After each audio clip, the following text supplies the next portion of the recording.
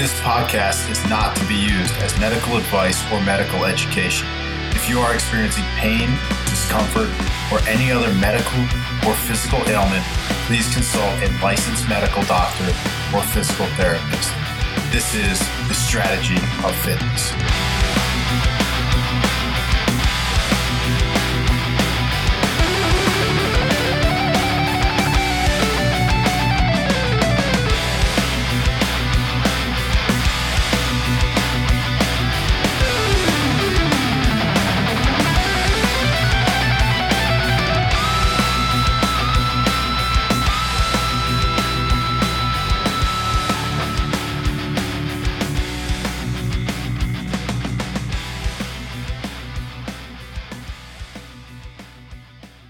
Hey, this is Dan Gorin from the Strategy of Fitness podcast. We'd like to thank you for all of your support. And if you love the podcast, please recommend to a friend.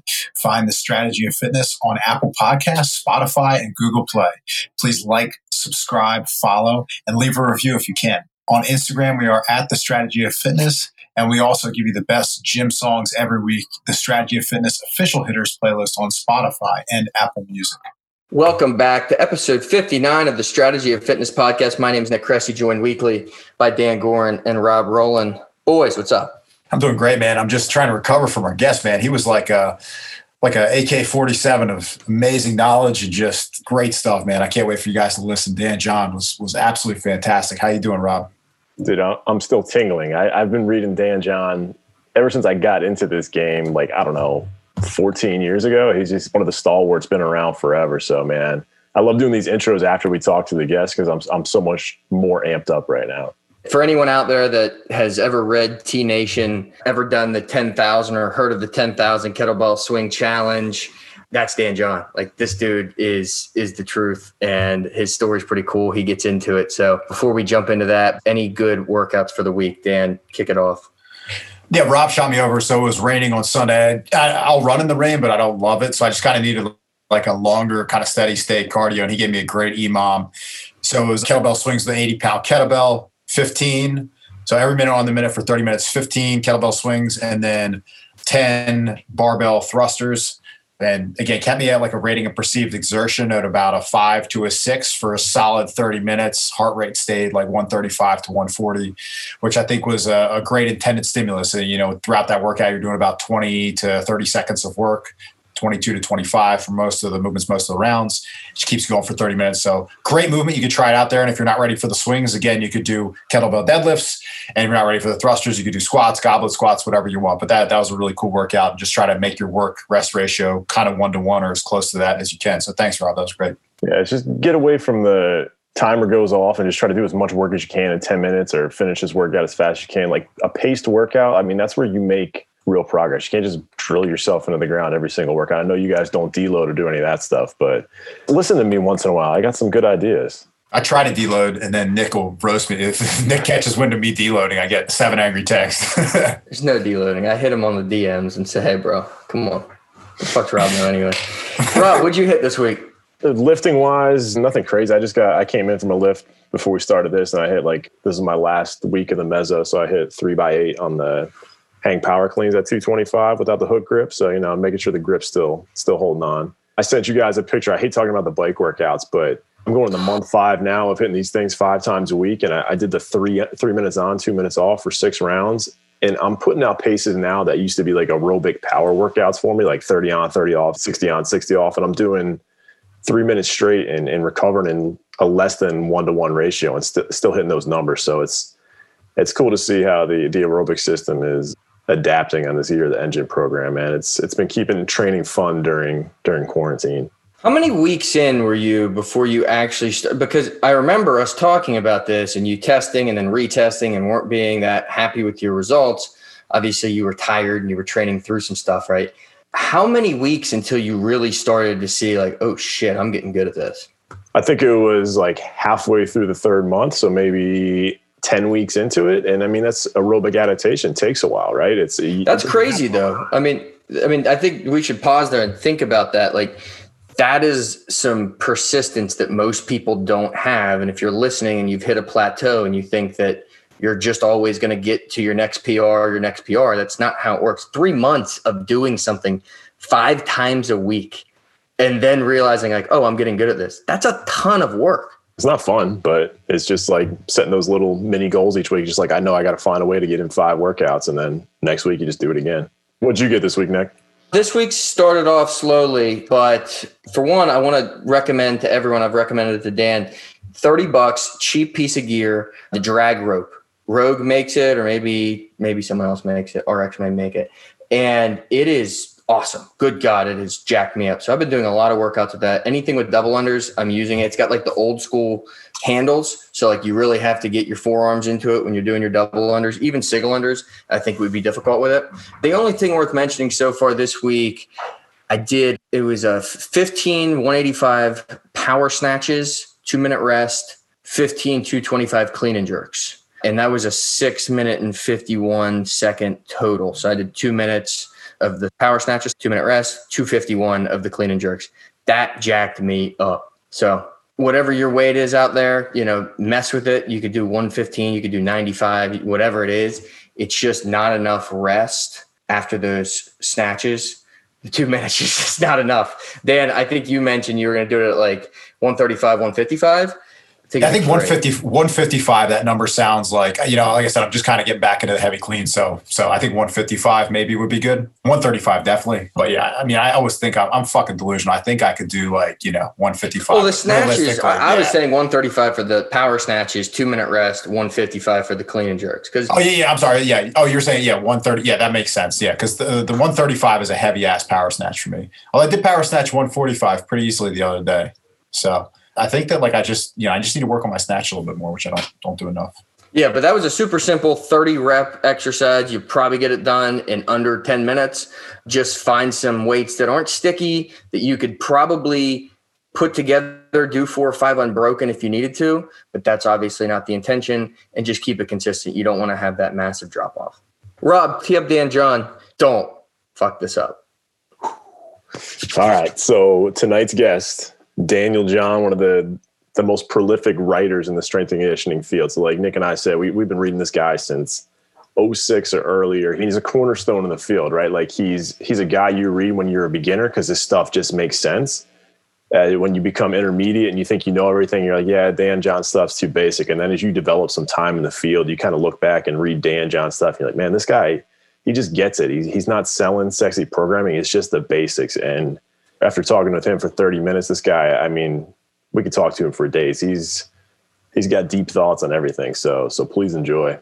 He seemed prompt to come back on again. I mean, like you said, we could have a 7-hour, conversation. I felt like I should have paid continuing ed money just to hear him talk, man. That guy's a fucking legend. You should. Venmo him money, please. Yeah, well, probably worth it for sure. Hope you guys enjoy the interview.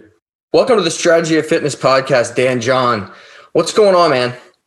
Just, COVIDing. I'm doing a good job COVIDing. I worked out with some disc. I coached the throws at this college here, and today we found out that quarantine. So where are you at nowadays? I live in a place called Utah. It's one of the 50 states. A beautiful little town called Murray, Utah, where, in fact, it's interesting. People from Paris will come to Murray and go, "Oh my God, finally, the city of lights." So that's it, huh? Got Murray, it. Yeah. Utah. I get the same thing here in Delaware. Well, look, I'm assuming you never heard of us before I hit you up on Instagram. Thanks for taking some time. Before we get into who you are, what you do, and how much Rob and I have been reading your stuff for the last decade and a half, let's talk about, we do it with every guest. What'd you hit today? You mentioned a workout. We like to know what you hit, what you're doing in the gym now, and then we'll go back to who you are. Today was a little bit odd for me. So I got in there. There was a question on my podcast about the Olympic snatch. So what I did is I got there about half an hour early, and I did a bunch of Olympic snatches, and then I showed the power snatch overhead squat, which one of my athletes used to call the drill.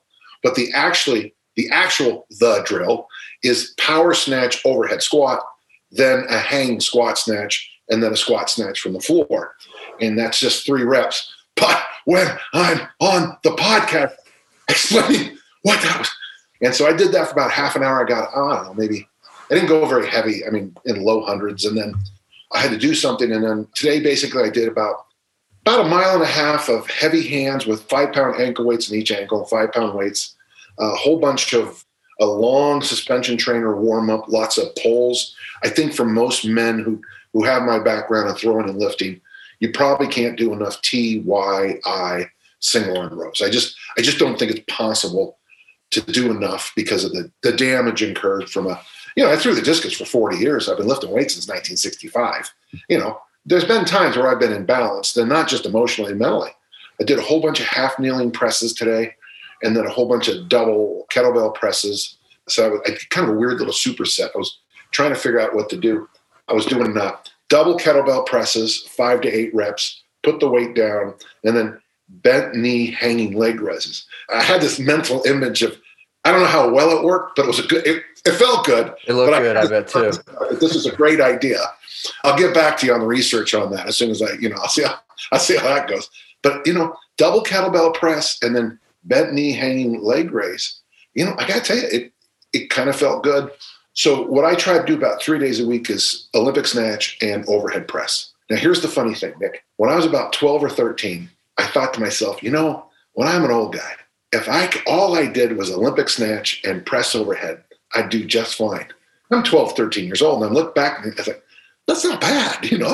I like this kid. He's swell.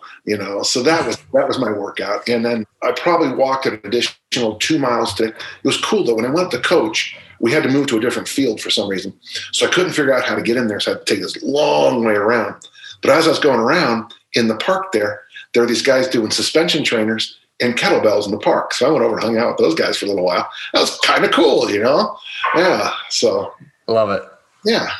Overall, solid day. Yeah, I would say. So look, you've written 14 books. It's 14, right? I think so, yeah. Yeah, you got a killer YouTube channel, awesome podcast. Like you said, competitive discus. I know you have some crazy lifting background, coaching, on and on. Take us all the way back, man. Build us up. How'd you get here? And then we'll dive into the good stuff. Well, actually, and it's funny because I bought the little book. It's up there. I actually have both books, but my aunt, Ann, died, and she left me and my brothers $500. So they went, this is 1964, 65. So that was, that was nice.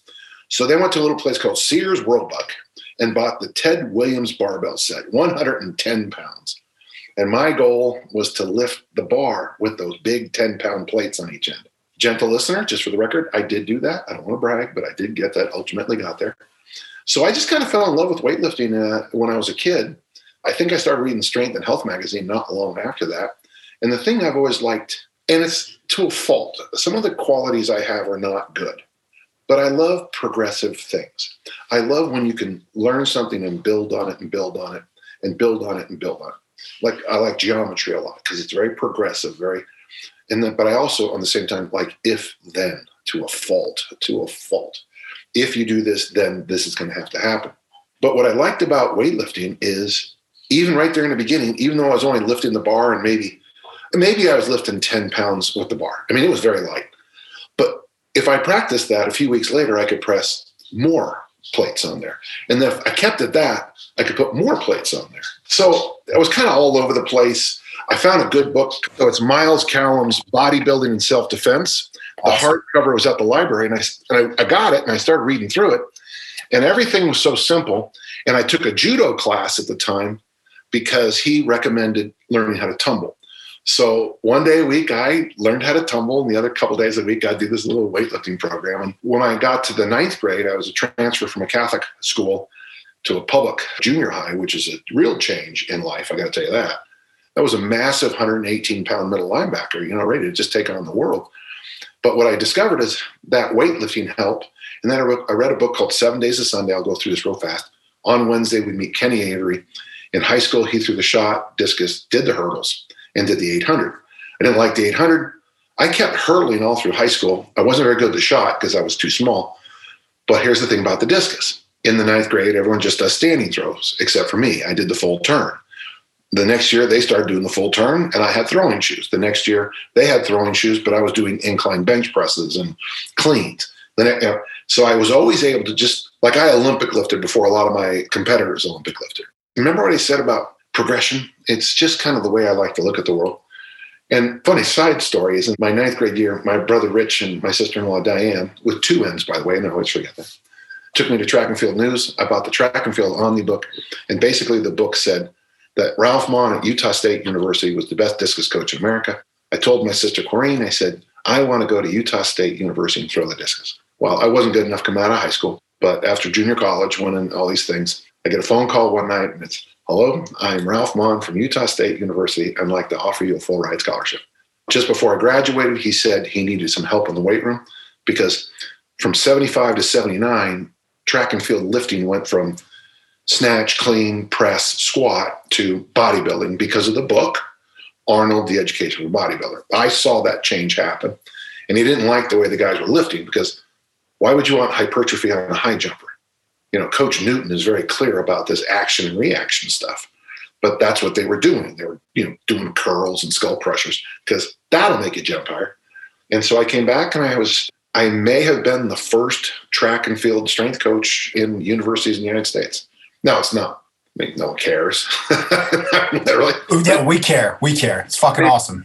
Thank you. And then after that, my athletic career and my coaching career and my teaching career just all kind of meshed after that. And here we are tonight talking about it.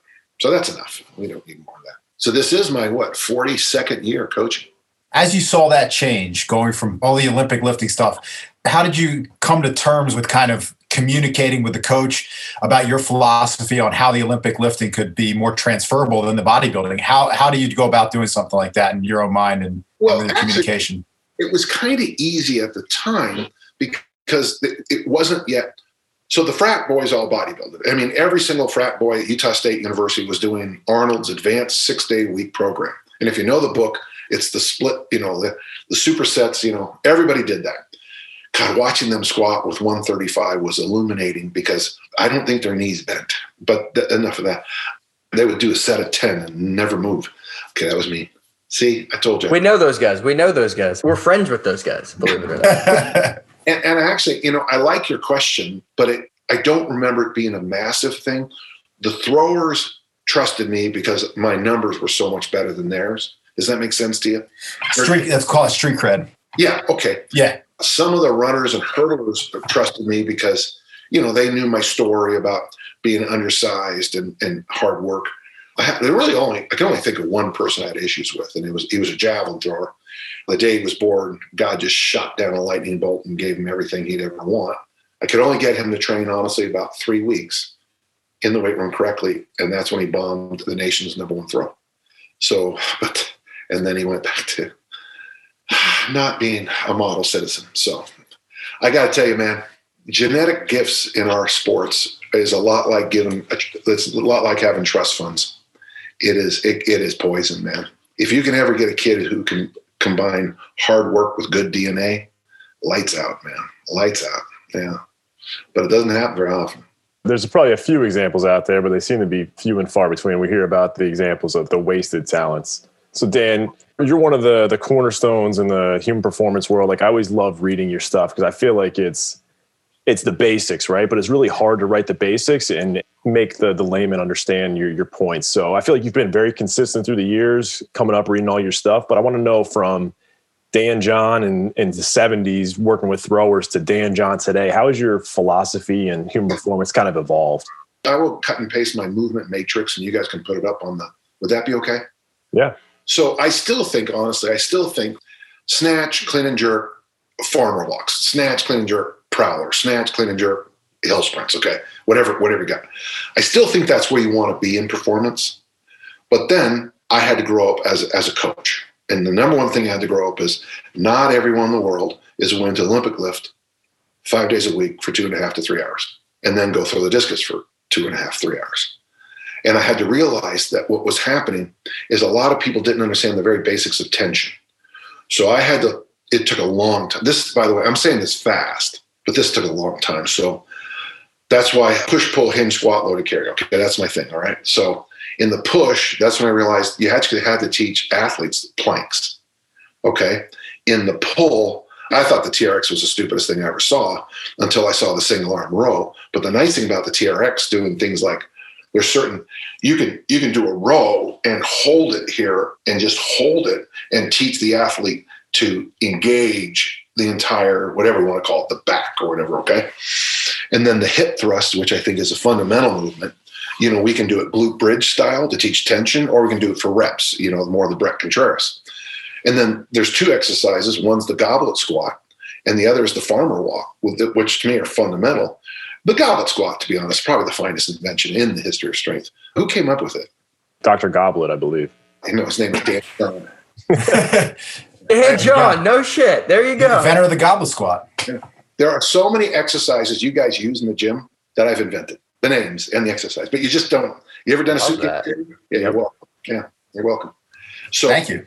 The thing about the goblet squat and the farmer walk is that they're moving planks. So once I get you to learn the tension, now we move into the tradition of what we would call general, you call it general strength training, okay? So that's going to be bench military. It's going to be row pull-up. It's going to be members of the hinge family, like probably rack deadlifts, the whole squat family. Personally, I go goblet squat, overhead squat, front squat, back squat. That's how I teach it. I have a YouTube coming out maybe tomorrow on that. And then just like prowlers after that. Okay, so there's the next step. And then I would worry a little bit about asymmetrical balance issues. This, by the way, I'm summing 42 years of mostly mistakes, folks. This isn't all perfect, okay? And that can be the one-arm bench, the one-arm press. That's the single arm row on the suspension trainer, I think is genius. Because if you're perfect on one side and you look like someone shot you with, a bolt of lightning on the other and you're flailing, you've got an imbalance. When it comes to with the hinge, I like hill running. I know that sounds weird, but if you watch someone run up a hill, you can quickly see their asymmetries. And now I don't think I have a perfect eye for things, but it's so clear to me. And once I point it out, here's a good way to do it. If you're new, folks, listeners, is take either two broomsticks or two PVC pipes, hold them in the middle, and sprint up a hill. Even the dumb kids figure out after the third hit to the face that they're running asymmetrically. There you go. The smart kids, it only takes once, And then in the world of asymmetry in the squat, we do the bear hug carry, and then every so often say squat. And the bear hug carry seems to highlight asymmetries. And then the waiter walk and the suitcase carry. After that, we now add speed. And the way I go on speed would be the overhead ballistic lifts, the jerks. The swing, I take a lot of time coaching this I don't get to the kettlebell swing with a lot of people. Shockingly few actually now. The longer I coach, the more and more time I take to teach the kettlebell swing. And then we call these, the next one's called lift and sprints. That's like you maybe do a set of goblet squats. On the 8th rep, you toss the bell away and sprint, maybe 20 to 40 yards, hard. From there, if you can handle all that, then, and we have time, I teach the Olympic lifts, snatch and clean jerk. But when we get into the snatch and clean and jerk, tension, how to squat, how to hinge, And also too, we've eliminated, if you do have an asymmetry, if you've got some broken up left shoulder, whipping weights overhead is not a good idea, I think. Yeah. Nick, you were going to ask a question, sorry. You're the second guest now that said you temper and you kind of wait for the kettlebell. Shed some light on that, because again, this is just my pure ignorance of like a kettlebell is a single piece of equipment and it's easy to tell people to go do, probably not accurately. I tell them to do the Dan John squat all the time, which is now what I'm going to call the goblet squat, but talk about that progression. Well, let's make sure you're clear. I said the swing, the kettlebell swing. Correct. So here, I always explain it at workshops like this. So we were out partying last night. A friend of mine said, Dan, I bet you can't drink that bottle of Jack Daniels. And I said, oh yeah, watch this. And I totally John Belushi analyzed it, And then I realized I have to drive 40 miles to get home. So I got in my Lamborghini and I just put pedal to the metal. Okay, when did you start thinking I was an idiot? When I see someone making someone do kettlebell swings and they don't understand a hinge, they don't understand a plank, they don't understand what a hinge is, what a hamstring is, stop. And then I've got a bunch of, it'll be free on my YouTube channel, but I walk everybody through all the progressions I use. And by the way, the hip thrust is a kettlebell swing. It's the same thing, but it's so much easier for people to do the hip thrust than the formal kettlebell swing. Oh, the first day you show up, you're going to be doing kettlebell goblet squats and presses and all kinds of things. It's the swing I worry about. Okay, so make sure we're clear on that. And it is confusing. It can be confusing, but I'm not a big believer in adding speed to bad movement. Perfectly put, speed to bad movement. Yeah. And that's what you see people doing often when they're swinging a kettlebell and they don't know what they're doing. So right. Say no more. They lose tension, it gets sloppy, and it gets dangerous. You certainly can work somebody up to the kettlebell swing, but if you're working with somebody who's 25 years old, been in the league for a few years, they have an injury, you look at their injury list, just do, I hold the weight by the horns and then stick the ball on your belly. And we call those Bulgarian goat bag swings, and they're very slow. And it basically is hinge, plank, hinge, plank. If you know me, you know I'm always on the run, up early and home late, so having a 3-hour morning routine isn't really in the cards for me. What is in the cards is AG1. It's a fast way to get vitamins and minerals I need to perform. I first gave AG1 a try because I wanted a single solution that helps support my entire body by filling in nutrient gaps and simplifying my morning routine. Since drinking AG1 daily, I've always felt strong and energized and ready to attack the day.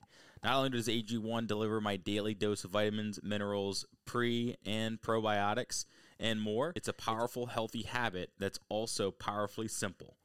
It's one scoop mixed in water once a day and every day. I know that AG1 is giving my body high-quality nutrition. Every batch of AG1 goes through a rigorous testing process, so you know that it's safe. And AG1 ingredients are sourced for absorption, potency, and nutrition density.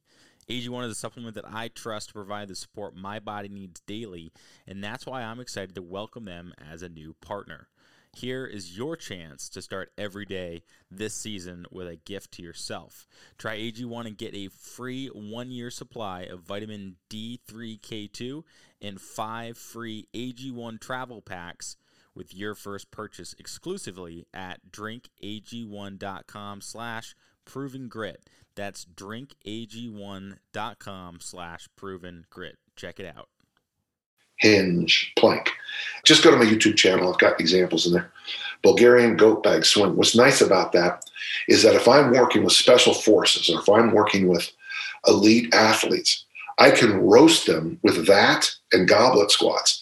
The workout is called the Butt Blaster 5000 or something like that. So it's 10 Bulgarians, 10 goblets, 9, 9, 8, 8, 7, 7, 6, 6. If you want to make it harder, add a push-up into that, 10, 10, 10, 10, 9, 9, 9, 8, 8, 8. What's funny about that workout is I did that one time in Hawaii on a beach, and all we had was ammo. That's what we were using for load. And I got to tell you, man, there were some wide eyes at the end of it. Because when I said the workout, they're all like, yeah, you don't know who I am. At the end, it's like, yeah, and you don't know who I am. So there you go. So yes, your point is right on.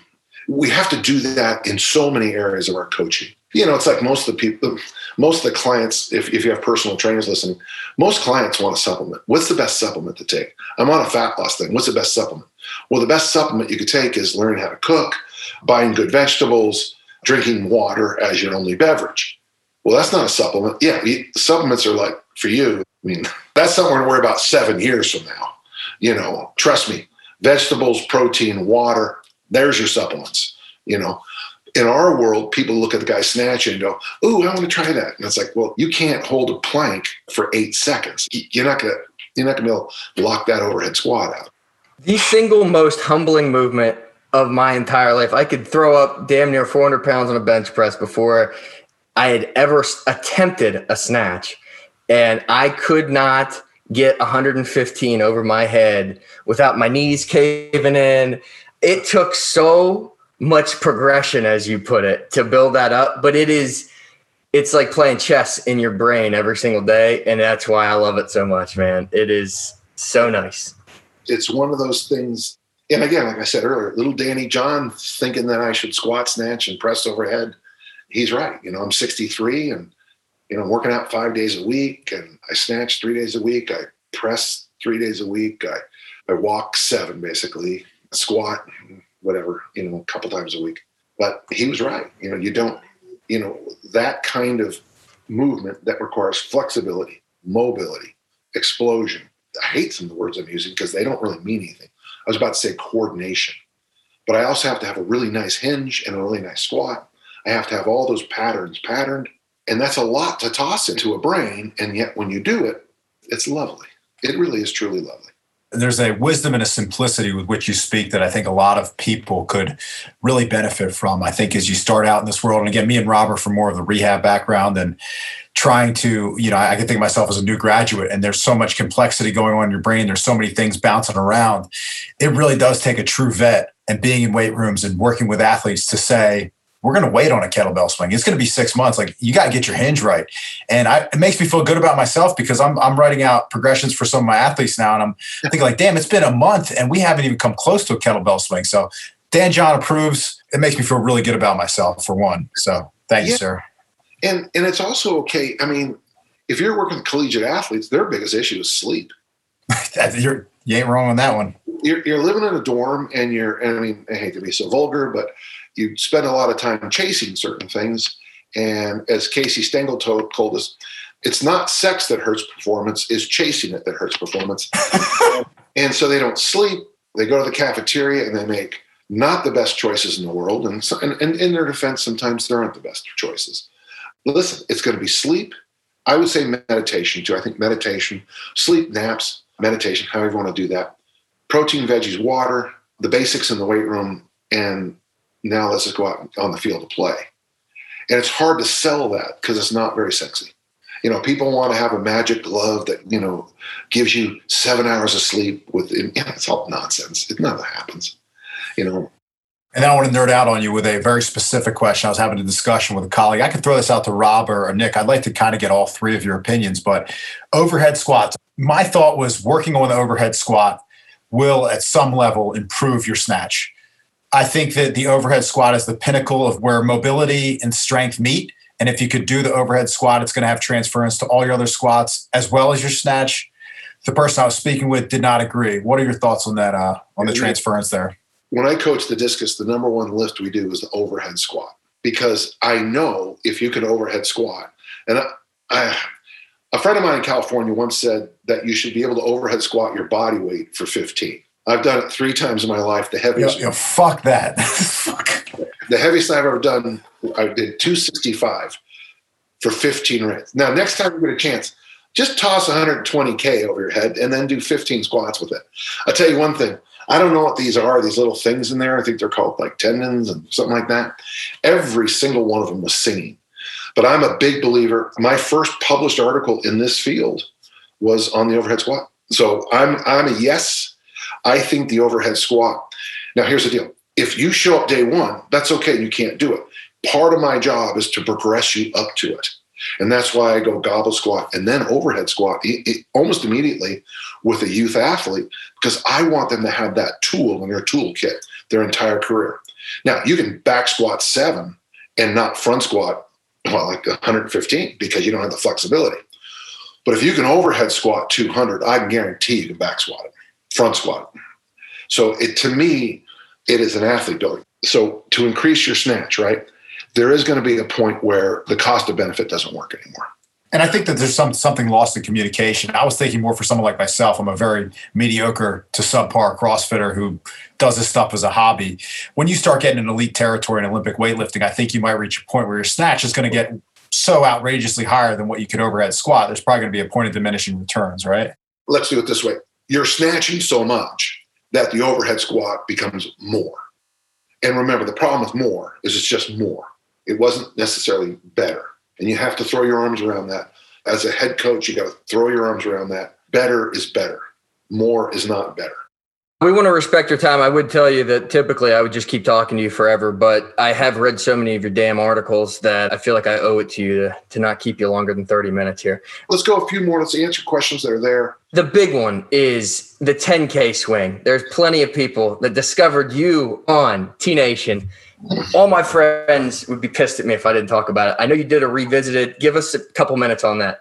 Well, I get a call from the guy who owns BioTest one time. He's kind of mad about something. I never understood the part, but he wanted the 10,000 swing challenge. It was his idea. And so the next day, Mike and I go in the gym and we pick up the 24s and go, okay, here we go. Let's do 1,000 a day for 10 days. we get to 1,000 the first day. We look at each other like, okay, that was, yeah. The next day I get to 800. And honest to God, I look at Mike and I say, I literally can't move anymore. You know, the Christmas tree muscles around the spinal erectors? They were like, someone had put them in ice. I couldn't move. And so the next day we said, let's do 500. And of course we had to figure out an extra 200 day in there. And at the end, we came up with a program, 500 swings, 20 workouts, wrote the article because that's the way we did it. And then, of course, the second the article came out, and which just always happens, what I love about the internet is this. I wrote an article about 20 workouts. And within an hour, there was probably 200 people at T Nation who had better ideas, better way to do the 20 workouts. And I knew this. They hadn't done one of them. Fine. Throw that other F word in there. So, but here's better, once again. And so through time, we developed these other things. Basically, I think if you're a good kettlebell swinger, the reps should be 15 a strength movement, 35 a mobility movement, 15 a strength movement. And the strength movements are the strength movement could be push-up. The mobility movement could be hang from the bar. The next round of 15 could be a 1 or 2 or 3 goblet squats. The mobility movement could be hip flexor stretch. I have 6 different programs I put together, but 15, a simple strength movement, 35, a simple mobility. And I think that's the best method, but there's one other method I like a lot. And it's where you have to do 500 swings. So you just go up to 500 swings. First round, you do 13, your form breaks down, you pick up at 14, you go to 25. Your form breaks down, you rest, you go to 26, and this time you feel great, you get up to 50. Good. Then next rep is 51. I think from what I've seen, that's the one I like best because people aren't chasing that number, the 35 or the 15. So there's more quality reps. And then there's one other way if you have enough kettlebells. You can either put 10 in a row, and I don't care what the weights are, or like we did the one time 20.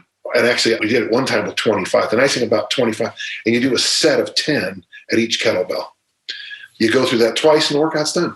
The only problem with that workout is you don't really rest as much as you should. It's brutal. Well, speaking of which, let's talk about the Eagle because I tried it, and that was a devastating one. I did that back in the old team room, and that would put guys on their knees. So did you do it with double 24s? Double 24s, and I did it incorrectly. I did double the workload. I was counting a down and back as one rather than a down.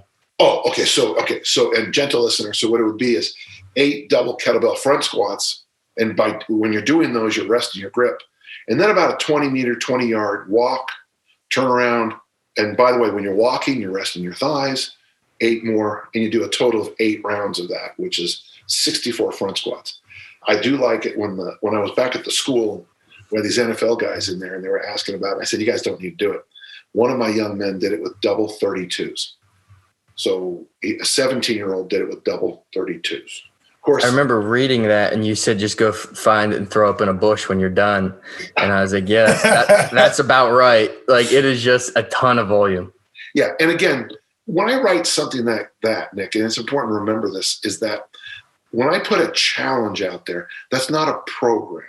Right. And I think that's hard for people to understand. So I think January and maybe May are the 2 good times to do the 10,000 swing challenge. First of the year, everyone's got that New Year's resolution. Bikini and thong season in May.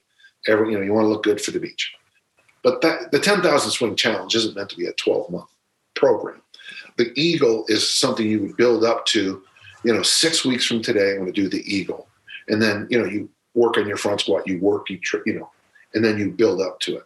I think that's one thing I don't like about the way my work has been presented, like at T Nation or Breaking Muscle, is that you get this idea that everything's just, punch you in the face. No. Challenges are kind of fun little things it'll improve your body composition. It'll improve your strength. It'll do good things for you. But it's like a thing out there, day to day, week in, week out. It's like a hero WOD in CrossFit. It's like a 5K or a mile run. You're not going to go bust ass and do it every single time. Like you're working to get better at that. And it's a good test gate, but it's not necessarily exactly the method. Exactly. Very good. And that does get confusing for people. Yes. Quickly, before we let you go, one more thing, the workout generator. I didn't even know you created this. How do people find that? Because that's pretty cool online. I hate to be this guy, but I'm putting myself out of business. The workout generator is, I pulled out the fat loss workout. It's called the fat loss workout generator. So we have two up there now. One specific for fat loss, and then the general. And I pulled that workout out, and I emailed Brian, and I said, dude, I can never design this workout. And then he emailed me back and goes, well, you wrote the workout. And I said, well, okay, that's true. But what the workout generator does, folks, the first thing you do is you put in what equipment you have, and then how long you want to work out. And then, there's some very simple questions. Then you press the button, this thing spits out the 5. If you want 5 workouts a week, it spits them out for you. Then you can adjust the exercises up and down. It's at danjohnuniversity.com. We changed the name from Dan John Workouts to danjohnuniversity.com, which I still think is kind of funny. I still don't know if I like it, but it's kind of fun. It makes it sound a little fancy. I mean, I tell I'm trying to get personal trainers I have personal trainers who use it, and I keep saying, well, use it with your clients too. The way it's set up in the coaching thing is that your client gets an email of the workout. So, I mean, it's win-win, man. So yeah, there is a charge for it, and I apologize, listeners, but I hire a lot of people to help me do this. We have a fairly substantial server. We have, people out there working on it, so I would give it away. Better be a charge for it. What the hell? I mean, come on. I generally do everything for free, but in this one I just can't. So. Well, awesome, man. We're going to let you go. We have 3 quick ones, and these are supposed to be just let the listeners get to know you a bit. The first one's the most important. It's, what's your favorite non-alcoholic seltzer as you take a glass of wine? Club soda. Club soda, just regular club soda. Yeah, what's funny about club soda is that, especially if it's not too salty, club soda is an amazing little drink. It's like, really? There's no calories in that, but I feel, yeah. Okay, there you go. Yeah. I agree. All right, so we ask every guest how they define strong. We've had some people throw out the 315 power clean and jerk, the double body weight squat. So give us a movement and a weight standard that somebody comes in your gym, you're like, that dude or that girl is strong. Historically, the word courage has always been tied into strength. It's only recently that we said, the marathoners have the most courage and stuff like that. It comes from the heart. So for me, when I define strong, it goes along with the same exact word as resilient. And people like on December 8th, 1941, my entire family met in a San Francisco house. And the women said, don't worry about your kids, we'll raise them. And one of my family members said, you're going to the Marines, you're going to the Army, and you're going to the Navy. You're going to the Marines, you're going to the Army, you're going to the Navy. And the young men walked out that door and signed up. Folks, stepping up when you're called, whether it is to defeat a bully or to save a nation or to get off to work, take your kids to school when they're complaining about everything. That to me is what strength is. And no offense, but those numbers are so low. It's pathetic. I'm embarrassed to talk about a 315 power plant. We're talking about 14-year-olds or actual lifters. You're going to hurt a lot of people. You're going to hurt a lot of people's feelings after that. Geez, I'm sorry. Yeah. So I taught my daughters, anytime a boy brags about a 200-pound bench, they're supposed to lean in and go, oh, I'm so sorry. Hey, Dan just hit his first 225 recently. Yeah. Hey, what's your snatch PR, by the way? 314. Hell yeah. Clean and jerk? But just for one. That's okay. Clean and jerk? What about that? I cleaned 402, stood up with it, missed the jerk. But I did 385, 175 kilos a number of times in competition. Problem is, as a thrower, I got the soggy right shoulder, the throwing shoulder. And so jerks tended to tail off to the right a little bit. So my jerks almost always. Right. You don't want that with 380 pounds over your head. Yeah. Let alone 402. Dan, hit him with the last quicker. Last question. You're going for a 1 rep max clean and jerk, 1 rep max snatch. You need a song, piece of music to get you amped up. Can I swear? Please. So we're at the Nationals. If I miss this clean and jerk, I take 4th place. If I make this clean and jerk, I win by body weight. Okay? I'm nervous as hell. My wife, Tiffany, walks up to me. She was the one that just brought me one. She goes, we couldn't afford to make this trip. And I go, no, we're hurting. She goes, no, you don't understand. We don't have the money for this trip. I go, I'm sorry. And she leans into me. She says, make the fucking lift. That's the best song you need. The head judge said he'd never seen anyone sprint to the platform that fast. Because I wasn't afraid of the bar anymore. I was afraid of my life. So that reminds me of Adrian in Rocky IV. You can't win. So yeah, if there was a song, it would be Girl from Ipanema. That would be the one. This has been a pleasure, man. We appreciate it. This has been great. Shout out how people can find you. We'll obviously post this on our Instagram and we'll link your YouTube and everything. But what's the easiest way for people to find you? The archive of it's literally 3 reams of paper if you print it all off. danjohn.net, all free, always will be. And then danjohnuniversity.com has a whole bunch of downloads, a whole bunch of new articles. But I do have to charge you for that one. I apologize. But I would say you could probably spend the next year reading everything on danjohn.net. That would keep you busy. Awesome. Thanks so much, Dan. Great to meet you. Great to talk to you. Let's make this happen again, okay? We will. Thank you so much for the time, Dan. You're the man. Appreciate it.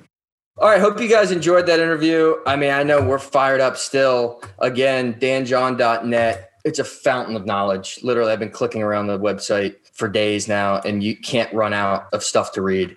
Check out his articles on T Nation. It's awesome stuff. Boys, we got a little bit of time here to bullshit. Let's do some hitters, and then, you know what? We should talk about Khabib a little bit, too. Give him a little We should talk about Khabib. Yeah. Khabib is, I mean, you know, I'm not a huge fan of his, but you got to respect how amazingly good he is. And I sent you that article today that he used a triangle choke because he heard that he got wind that Gaethje wasn't going to tap, right? So he got wind that Gaethje wasn't going to tap. So instead of doing an armbar and breaking his arm in front of Gaethje's family, you know, the biggest fight of his life, he transitions to a triangle choke to just kind of put him to sleep and end the fight, which is, if that story's true, if you in the biggest fight of your life fighting against the guy who beats up everyone else on the planet except for you at your size, and then you can just pick what submission you want to put on him to win the fucking fight. The most insane shit I've ever heard in my life. So hats off to Khabib. You got to say he's one or two of the best people to ever step in the octagon. Definitely one of the best. And I feel it's such a shame that, like, I understand why he's retiring, but I feel like there's still so many fights you could see with him. Like, I feel like he's just gaining traction and people are starting to like, because he was kind of like made out to be the villain against Conor, right? Like, everybody likes Conor and everybody's starting to realize like he's kind of got like a shady past, and Khabib is probably like the true good guy. And I feel like there's so much out there for him, but you got to respect his decision to step down. Can I put our hypothetical fight question up on this podcast? Yeah, we should. It's a great question. I love these questions. Like, who would win in a fight? Like Gronk with a 6-week training camp or Manny Pacquiao? So I love these hypothetical fight questions. So here's what I had. And keep in mind, Nick's, you know, pretty tough guy. Strong, has a high school wrestling background. You didn't wrestle in like D1 college, but you have a high school wrestling, pretty solid high school wrestler, right? Yeah. I said, Nick, you get to blow up to 225 and you get a year camp and you get this best strength and conditioning, the best coaching in the world. Khabib has to suck down to 155. So Khabib walks around at like 195, 200 pounds. He has to suck down to 95 pounds. And then without rehydrating, without taking a sip of water, run right in the ring and try to fight you to the death, MMA.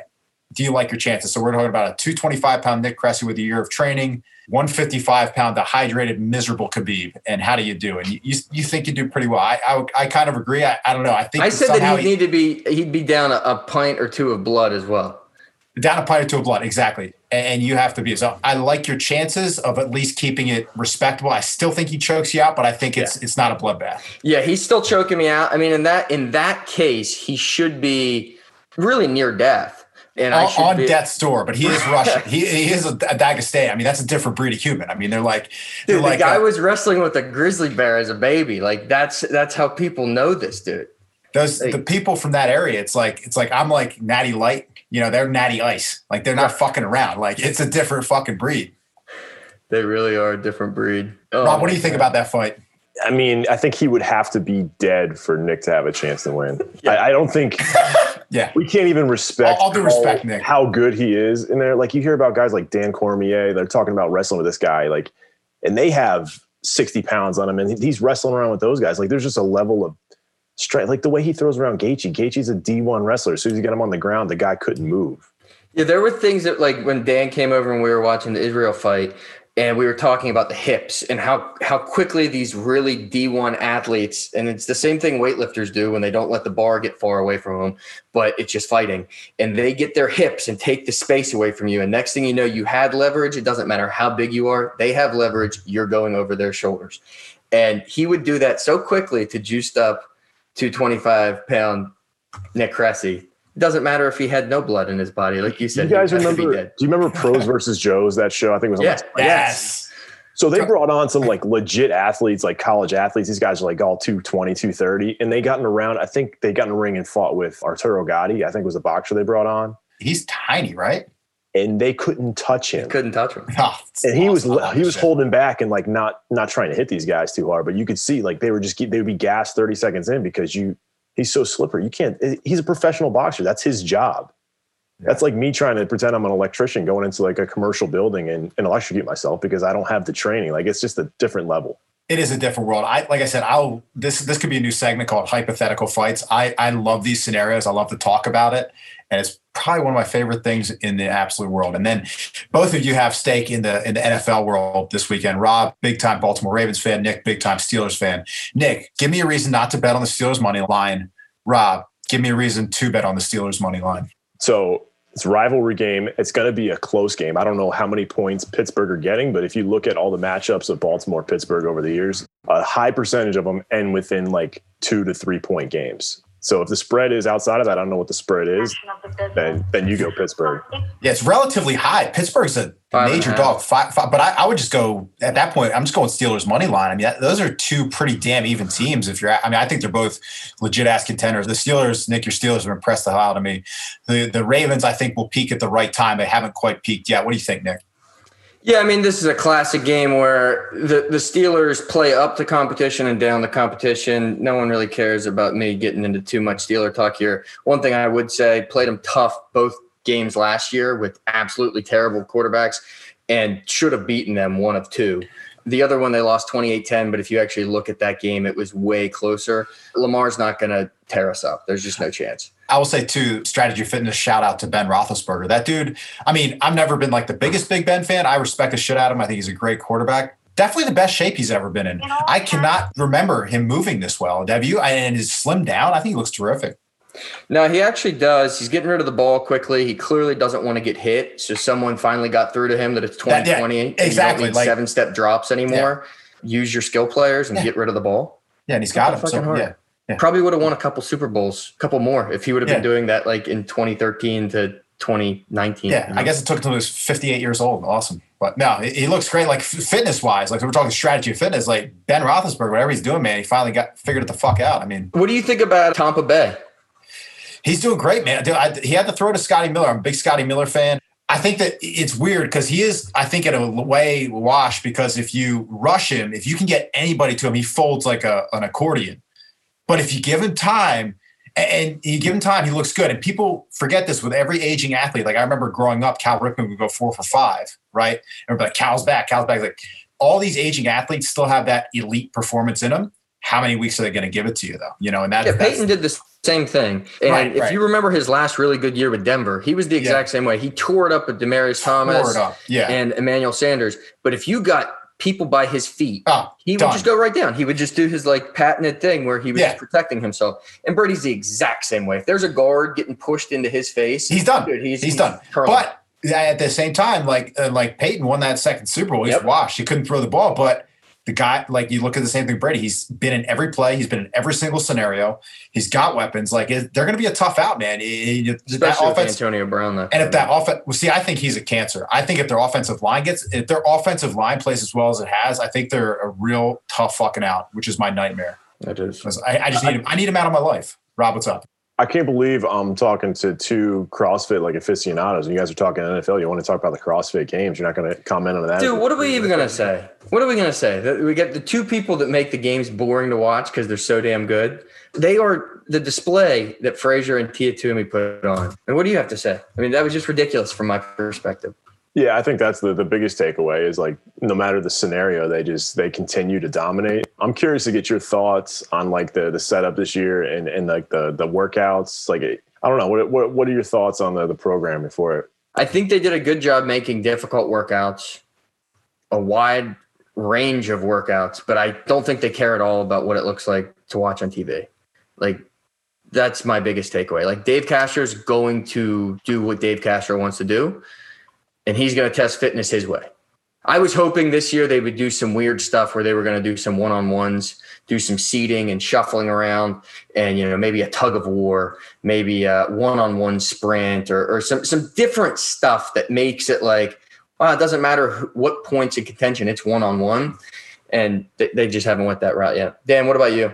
Yeah, I like the events. And again, I kind of watched a lot of secondhand, more highlights. And it gets back to my point of like, you have a product and you have somebody like me who's interested in the product and, does a podcast where we tend to talk about this stuff. It's like Saturday, I'm watching both my kids and I can't just throw it on the TV in the background. I have to have a computer fired up or whatever. So I wind up watching it like secondhand. And then you look at the scores and you're like, Tia and Matt are so far in front of everybody.